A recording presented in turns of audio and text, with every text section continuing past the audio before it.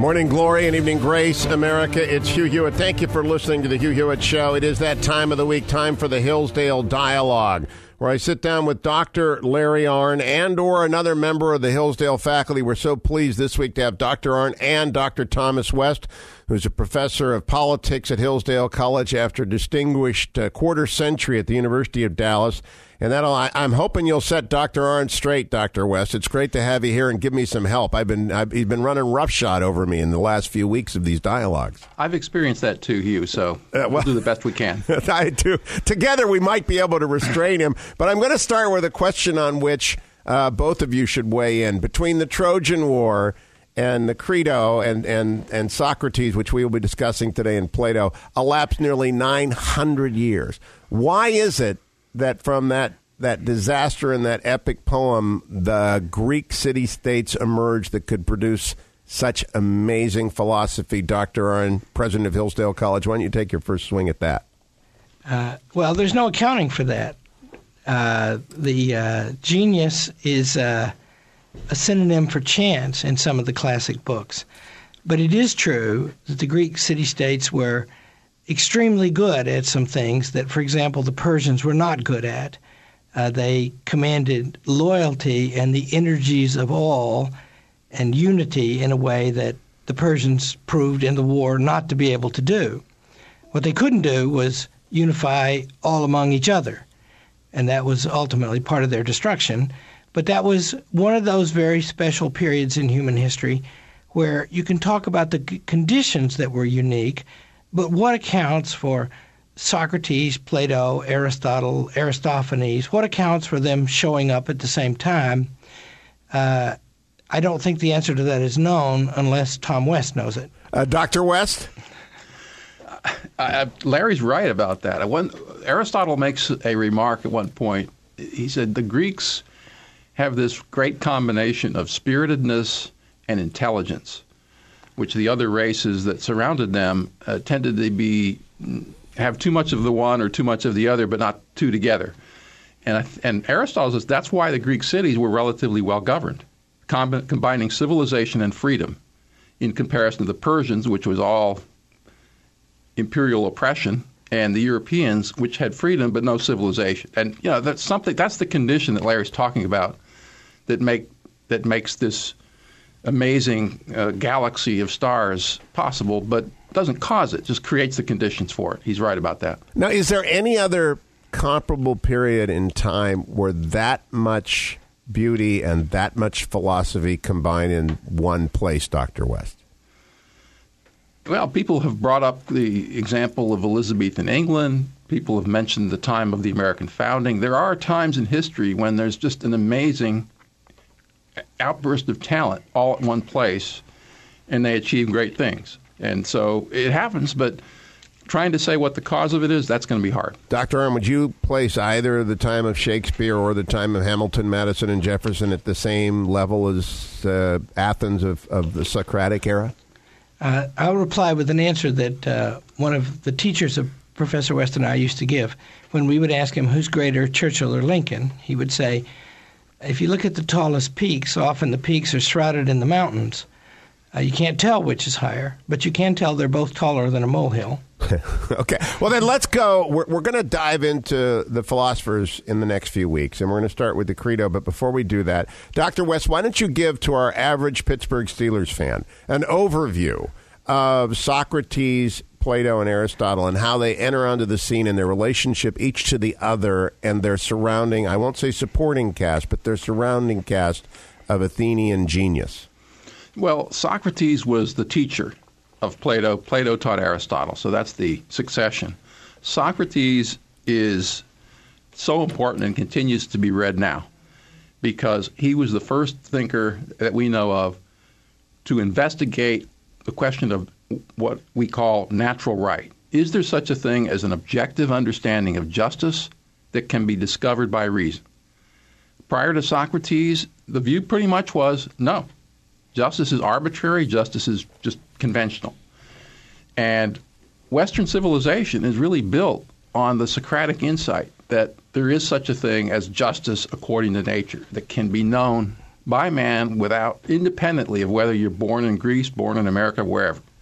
And that's the insight that Plato and then Aristotle picked up on. So in terms of their political writings, that's what's really important for us, I think. And Dr. Arnn, we begin in the Western Heritage Reader from Hillsdale College Press with this particular dialogue, and why this dialogue, and also can you explain the form, much as you explained over the last few weeks that Thucydides used reconstructed speeches, which were intended to communicate the nature of not just the debate at hand, but the people participating in the debate. What about these dialogues? What is it that Plato's attempting to accomplish with this form? Well, understand the form first. We don't have anything that parades as written by Socrates. We have Plato and Xenophon and Aristophanes, who knew Socrates, giving accounts of placing him in dramatic situations where he says things. There's not really the claim that he really did say these things, except in a couple of rare cases. And the first thing to understand is the significance of these dialogues, because Tom just said it's significant for everybody who asks the question, is there an answer to the question, what is the right way for men to live and comport themselves? And we live in a time right now, by the way, where the claim is that there's only history and circumstance and personal opinion to tell us what right is. And that was a prevalent claim in the time of Socrates and Plato and Aristotle. We read the Melian Dialogue. And in there, the Athenian diplomats, murderers, killers, conquerors, say to the Melians, one of their claims is, justice is the right of the stronger to do whatever he wants. That is one of the fundamental claims in the first book of Plato's Republic. And the question is that true? And Socrates in the opening, not quite the first, but in the opening of the Republic, refutes that claim. So what we have is a record of a civilization flourishing and beginning a decline, we now know, and a sense of decline over it, around questions like that, and we get the first dramatic answer, powerful answer to it, in these dialogues. That's one reason why we should read them today. And so, Dr. West, why do you think, and perhaps you disagree with the choice, you might not have been up to Hillsdale by the time they put together the Western Heritage Reader, that all the little freshmen who come from all over the world, actually, not just the United States, to Hillsdale College in Michigan, they get handed this reader, and the first thing they see among the Greeks is this dialogue. What do you make of that choice, and why is it either a good choice or a bad choice? It's an excellent choice. You can start in lots of different places. But what the Crito is about is it's a dialogue that takes place after Socrates has been convicted by the Athenian jury of the crime of not believing in the gods of the city, bringing in his own new gods, and corrupting the young. He's basically had been accused of being the kind of man who cannot live in peace and harmony with a civilized society. And this is the conflict which Athens believed was real between what we would call science and the needs of society. And that we see about that conviction is presented in Plato's Apology of Socrates, his defense speech. What the Crito does is then pick up from there. It's an old friend of Socrates comes to visit Socrates in jail and says, Socrates, we need to escape. You need to escape. What's happened to you is shameful. It's low. It makes you look bad. You need to escape. I've got the money. I've got the connections. You need to get out. And Socrates has the answer. No, that's a bad idea, and here's why. And you translated this, did you not, Dr. West?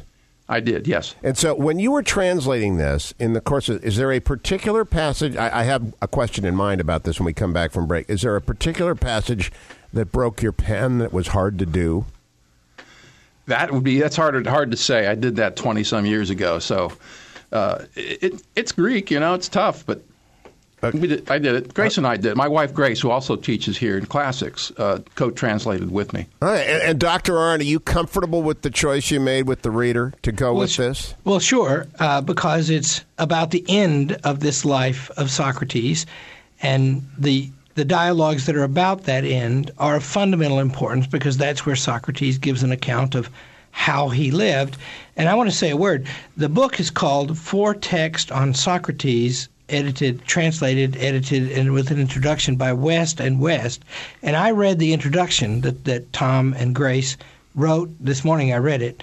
And everybody ought to go read that, especially the first 5 pages of it, because it will state in very clear terms the classic answer to the dilemma of our time. Wow. We're going to have a paraphrase of that when we come back. Don't go anywhere. That's a big promise, Dr. Larry Arnn. It's the Hillsdale Dialogues, all of which are available at hughforhillsdale.com or at hillsdale.edu or at hughhewitt.com. Stay tuned. 21 minutes after the hour, America's Hugh Hewitt. The Hillsdale Dialogues continue this week as we begin to open up Socrates via Plato, and the Crito is the dialogue we were reading. I mispronounced it earlier, and I'm going to mispronounce it because I learned it the wrong way 40 years ago from Alan Keyes, and now I blame him for that. But Larry Arnn, you said as we went to break that the introduction to Dr. West, who is your colleague in this conversation, to his 4 dialogues explains the fundamental problem of our time. How did he do that? Well, the Athenians have 2 kinds of authority that are running along. You might even say 3. I'll say 3. One is Socrates is convicted and executed for impiety, for rebelling against the gods. And the gods are willful people who disagree with each other, and that leads to the ability to make all kinds of claims against individual citizens of being impious. The second is Achilles, the great hero of Homer, is an authority. And in the Apology, Socrates presents himself as an alternative to Achilles. The example of Achilles is strength and conquest, mighty manliness. And then the third one is there are sophists at work in Athens, and several of the dialogues are named after leading sophists. And in the Republic, Socrates has a confrontation in the first book with one of them named Thrasymachus. And what the sophists are teaching the young men, and Plato's own brothers are in the discussion in the Republic, and so it's sort of an argument for the souls of Plato's own brothers. And what Thrasymachus teaches them is justice is whatever the strongest say or whatever their interest is. And Socrates regards these not only as claims that do not make sense, but also that they are destructive. And Socrates is the great refuter of those claims. And in this introduction, Tom lays that out. But then he goes on to talk about modern academics, by name one of them Richard Rorty, and what they claim is there's really nothing in the bosom of your soul that you have not put there. There's only will. And then Tom and Grace go on to make the point, and this thing is made better because Grace helped Tom with this, and she's a classics professor here, and she's awesome. Tom is also awesome in his lesser way. and they make the point that if you start thinking like that what's going to emerge from that is you're going to give up the struggle to do the right thing. You're going to just think, I've just got to get power and then do whatever I want. And that academic doctrine, which is reigning in America today, in the academic world, was very powerful in the Greek, in the Attic world of the great flourishing of Socrates, and Socrates was an enemy of that doctrine. That's why you would go back to him. Dr. West, to elaborate on that, anything? Yeah, the question, as I say in the Crito, is should Socrates escape? He's been convicted. And the great, the thing that's really striking about reading Plato, let's say in contrast to Aristotle, Plato sets everything up as an analysis, and you, the reader, you've got to fit it together and figure out what the conclusion actually is. Aristotle gives you the conclusions, and he's just like the master of common sense. Everything you read just sounds so sensible, but he doesn't tell you how he got there as well. That's what's so good about Plato. So what you get in Plato's Apology is Socrates says, I'm not going to obey the law if you ever command me to stop philosophizing. That's the most important thing. That would mean I would be giving up on my quest for human excellence. In the Crito, he appears to make the exact opposite argument. Crito comes in and says, let's escape. You've been convicted unjustly. Socrates says, no, Yeah, and escape means Crito offers to bribe officials to get him out. And Crito says it's a duty of Socrates to his children and his city and philosophy, and he would be a coward if he doesn't accept the offer. It makes powerful arguments. In fact, I want to go to one of those before we're out of time here. To me, it's the translation issue. I didn't quite get it. Where Crito says, what is more, Socrates? It seems to me that you are letting your sons down too. You have it in your power to finish their bringing up and education, and instead of that, you are proposing to go off and desert them. And so far as you are concerned, they will have to take their chance. And what sort of chance are they likely to get? The sort of thing that usually happens to orphans when they lose their parents. Letting down just doesn't seem to me to communicate what Socrates is doing to his children by refusing to escape. He's condemning them, isn't he? He's abandoning them, Dr. West. That's why I thought, is letting down really the translation that evokes what Crito was trying to do here? You're right. He's very upset on behalf of his children, but he's especially upset on behalf of himself. What happens in the dialogue is that Socrates brings out that Crito is actually more concerned about how Crito, will look. Socrates, you're making us, your friends, look bad. And so he'll bring up the children and what's going to happen to them. But as Socrates points out, you're going to help me with that. You've got some money. You'll help me take care of them.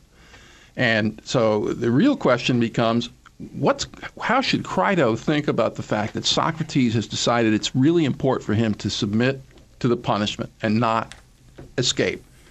And so what you get in the Crito, the overall teaching of the dialogue is that if you are if you have that philosophic impulse, if you really want to develop the life of the mind, you've got to understand the importance of law, the importance of community, the importance of civilization to the enterprise you're involved in. And so that's what Crito has to learn. He's got to learn that's important. That's something he's got to accept. And if that means that Socrates lets his kids down, that's part of it. You've got to obey the law. That's important. But isn't this teaching people, maybe sub rosa, that it's okay to walk away from their children because of higher calling, that they can go off on a frolic and a detour if the muse prompts them to do so? No, that's what Socrates is saying precisely. You can't do. I mean, the real question that Socrates' trial was about was, can you reconcile science and civilization? We're so used to thinking today that, of course, it's obvious. That we don't understand that was actually a problem back then. Because if a scientist like Socrates, somebody who's interested in the question of what's right and what's wrong, is never going to accept any conventional opinion without investigating it. That's why he was accused of corrupting the youth. He kept saying, well, do you guys really understand what's right? Does the law really have all the answers? So one aspect of Socrates was to really go into that, try to understand what the basis of justice is, independently of law. That's what made him look like a subversive. But here in the Crito, he's turning around. He's saying, don't misunderstand me. Law actually is absolutely essential for human life and civilization. That's the lesson you, Crito, have not learned here. And I'm going to show you how that's true. We come back from break. We'll continue the conversation about the Crito with Dr. Larry Arnn, president of Hillsdale College, and Dr. Thomas West, who is a professor of politics at Hillsdale College, also an accomplished translator of Plato, as we begin our descent, actually, into the depths of Greek philosophy over the next many weeks with Dr. Arnn. If you want the books that I am reading, the Western Heritage Reader, edited by the Hillsdale College History faculty, is available from Hillsdale College Press. And if you want any of the Hillsdale dialogues, you simply go to HughHewitt.com or Hugh for Hillsdale.com or, of course, Hillsdale.edu. I'll be right back on The Hugh Hewitt Show. 34 minutes after the hour, Americans, Hugh Hewitt with Dr. Larry Arnn, president of Hillsdale College, and his colleague, Dr. Thomas West, professor of politics at Hillsdale College. We're talking this week about the Crito, the first dialogue that we will consider from the golden age of Greece. And if you just joined us, in 399, Socrates was sentenced to die. 3 days before he is executed or actually kills himself, his buddy comes in, Crito, and says, we can get you out of here. We're about to spirit you away. come, and he lays a number of arguments at Socrates' feet, which Socrates first establishes they must answer by reason and then methodically dismembers. But I'm not sure of either of them getting a fair hearing, Dr. Larry Arnn. Dr. West just referred to the fact that Crito was concerned about his reputation. I read here that what could be more contemptible than to get a name for thinking more of money than of your friends. He's right about that. Is Crito right to be wary of what the city's going to think of him if his friend takes the hemlock? Yeah, and in Athens, bribery and changeability and political faction producing verdicts is constant, right? And so it's thought if you first of all, if you get brought up on charges, that's a sign of weakness. And if you get convicted, that's a sign of weakness. And if your friends won't get you out, that's a sign of weakness. Think what happened to Alcibiades, right? We talked about him last week, and he fights for every major power in the greatest war in history to that time. And Crito is really beckoning Socrates to an example like that. And Tom's point is Socrates uses this as an occasion to speak of the duty of a citizen to his city. And that goes along with something, because it's not just, Nazis or something. You got to do what the law says, because there are two things going on here, and it's in juxtaposition that they're amazing. One of them is Socrates disobeys the law, and in the trial, he makes a weak defense about that. He says, effectively, by the weakness of his arguments, I am calling into question these bad laws and this understanding of the gods. And I'm philosophizing, I am seeking for the good, which is the human way, and I'm going to do that no matter what. Think of the apostles in the book of Acts before the Sanhedrin, because, lots of Christian people say there's all these, in Timothy and in several of the letters, there's all these adjurements, encouragements in the New Testament to obey the law no matter what. But of course, they're told you've got to stop preaching the gospel. And they reply, no. And that's parallel to Socrates' answer. Well, it's in my margin notes again that I had forgotten that again and again. I must keep teaching. Yeah, that's it, right. And so see, that then it becomes very dramatic that the man who's on death row refuses to disobey the laws of the city in a way that would cut his ultimate links with the city. When Socrates is philosophizing in the marketplace, he is seeking to make the city better as he's seeking to find the truth. That's his claim. When he refuses exile, he would to run from your city and exile yourself is to break your connection with the law. And so both of those things are going on, and it's profound, and it's a lesson. And remember, people today flee the United States of America because of laws that I regard are very bad. And I think those people are rightly regarded as dishonorable, even though the laws are bad. Dr. West, is there an argument that was not made here that might have played in the mind of Alcibiades when he trotted off first to Sparta and then to Persia, that Socrates, who Stephen Pressfield in Tides of War has fighting beside Alcibiades, right? I think that's the case in the Battle of Marathon. Is there an argument unmade by Crito that ought to have been made about when you have to leave the city just to save the city? No, I mean Socrates. It was actually a battle of Potidaea, but that's it. But yeah. But Socrates. The difference between Socrates and Alcibiades is immeasurable. Alcibiades is a man who simply did whatever he thought was going to produce his own honor and his own personal happiness. Everything was subordinated to that. If it meant he had to it was the example of Achilles. If it means the killing or the dying of thousands of his fellow citizens, so be it. Whatever was going to make him look better to himself, and anything dishonorable he's going to overcome by doing whatever it was in his power to do. Socrates' completely opposite orientation was, my job in life is to try to figure out what the good is, what the human good is, and everything is subordinated to that, and that's ultimately why what Crito has to learn. Crito doesn't understand that there is a higher calling that makes Socrates' choice right. I'll be right back with Dr. Thomas West, Dr. Larry Arnn of Hillsdale College as we conclude this week's Hillsdale Dialogue. Don't go anywhere. It's the Hugh Hewitt Show. Welcome back, America. It's Hugh Hewitt with Dr. Larry Arnn, Dr. Thomas West, both of Hillsdale College. It is the weekly Hillsdale Dialogue with which we send you on to your weekend in high style and in thinking right about important issues. This week about the Crito and the beginning of our conversations about the golden age of Greece. Let me ask you, Dr. West, there's a question that Socrates asks of Crito towards the end of this dialogue. Do you imagine that a city can continue to exist and not be turned upside down if the legal judgments which are pronounced in it have no force but are nullified and destroyed by private persons?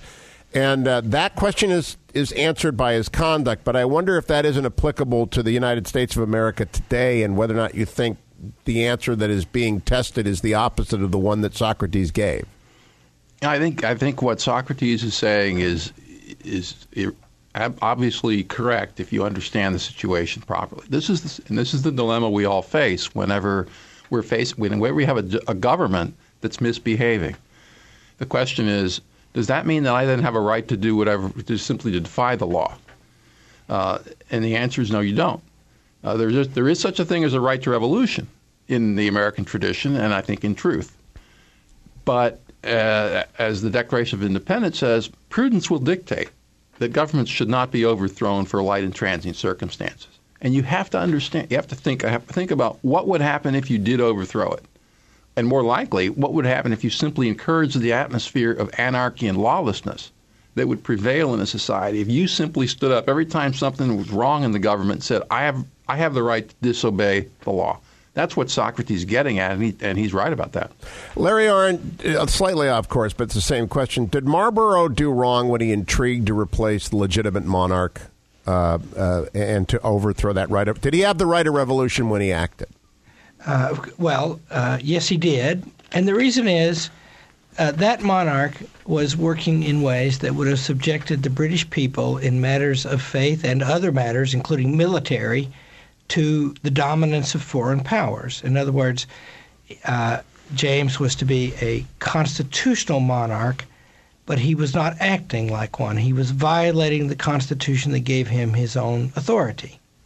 And so it wasn't, by the way, exactly the right of revolution, as in the American Declaration of Independence, but it was a constitutional as well as a revolutionary thing. Now, wouldn't Socrates, though, if he's adopting the same argument as he gives in Crito, wouldn't he rebuke both the revolutionaries of 76 and Marlborough and everyone else who strikes because he was unjustly convicted? They're just being unjustly governed. But that's the two things I'm talking about. You can't understand the human situation until you understand both of these things that are happening at the end of Socrates' life. One of them is each of us is accountable for himself, and each of us is called to live as well as he can live. Each of us is called to study and find the right way to be. And that's on the one hand, and Socrates suffered his death in the name of the freedom to do that. And on the other hand, each of us has got a family, and each of us lives in a city, and each of us has laws, and we are obliged to try to make those things better, even at the cost of our lives, because we are thinking by nature, and that same faculty makes us also political by nature.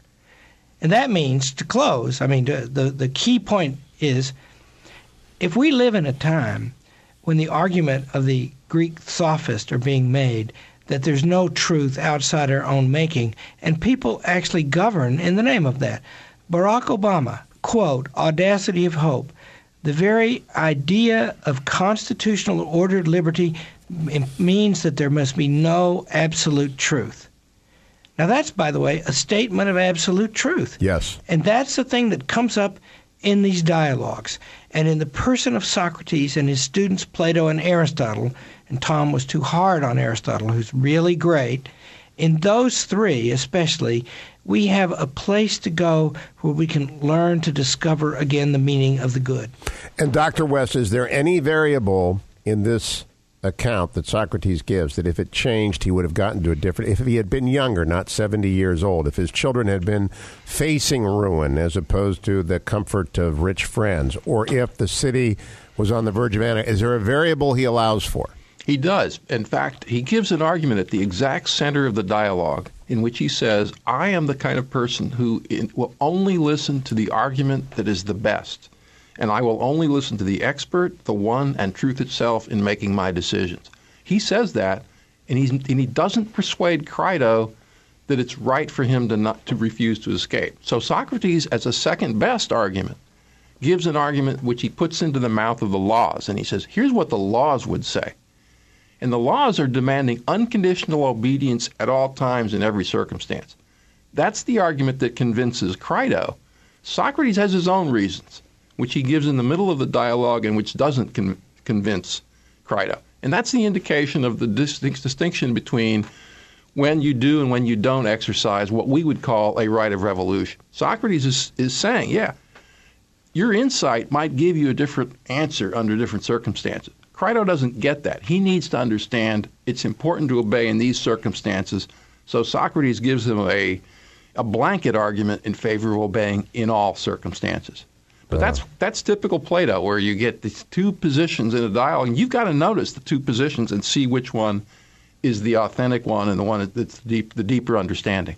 Let me conclude by asking you both how students respond to this, if it's at all differently now in 2013 than when you began your teaching career, Dr. West. Well, when I started teaching, the Vietnam War had just ended, and I'll tell you, it was a lot easier to teach politics in those days. When people knew people who were fighting and dying, and when people were being drafted, that helps a lot to get the mind focused on reality. The biggest problem I find in our time is we are so wealthy and doing so well just in the ordinary way, day to day, that kids are they're just deluded about the crisis the world is in right now. They think things are going to float along fine. I'm not saying everybody, but that's the tendency right now. 30 seconds. And how do you wake them up? Dr. Arnn, 30 seconds. I'll echo that, and I'll also say that American politics are intensifying under the pressure of Barack Obama and the crises that are going on, and kids are a lot more interested than they used to be, and they're flocking to Hillsdale College, and grown-ups too. I mean, they're listening to these Hillsdale dialogues. And I hope they are reading them as well, transcribed at HughHewitt.com and available at HughForHillsdale.com. Every single one we've done from the beginning of the year is there. Dr. Thomas West, a pleasure to talk to you. Dr. Larry Arnn, always a pleasure. I'll be right back. America, conclude this hour of the Hugh Hewitt Show.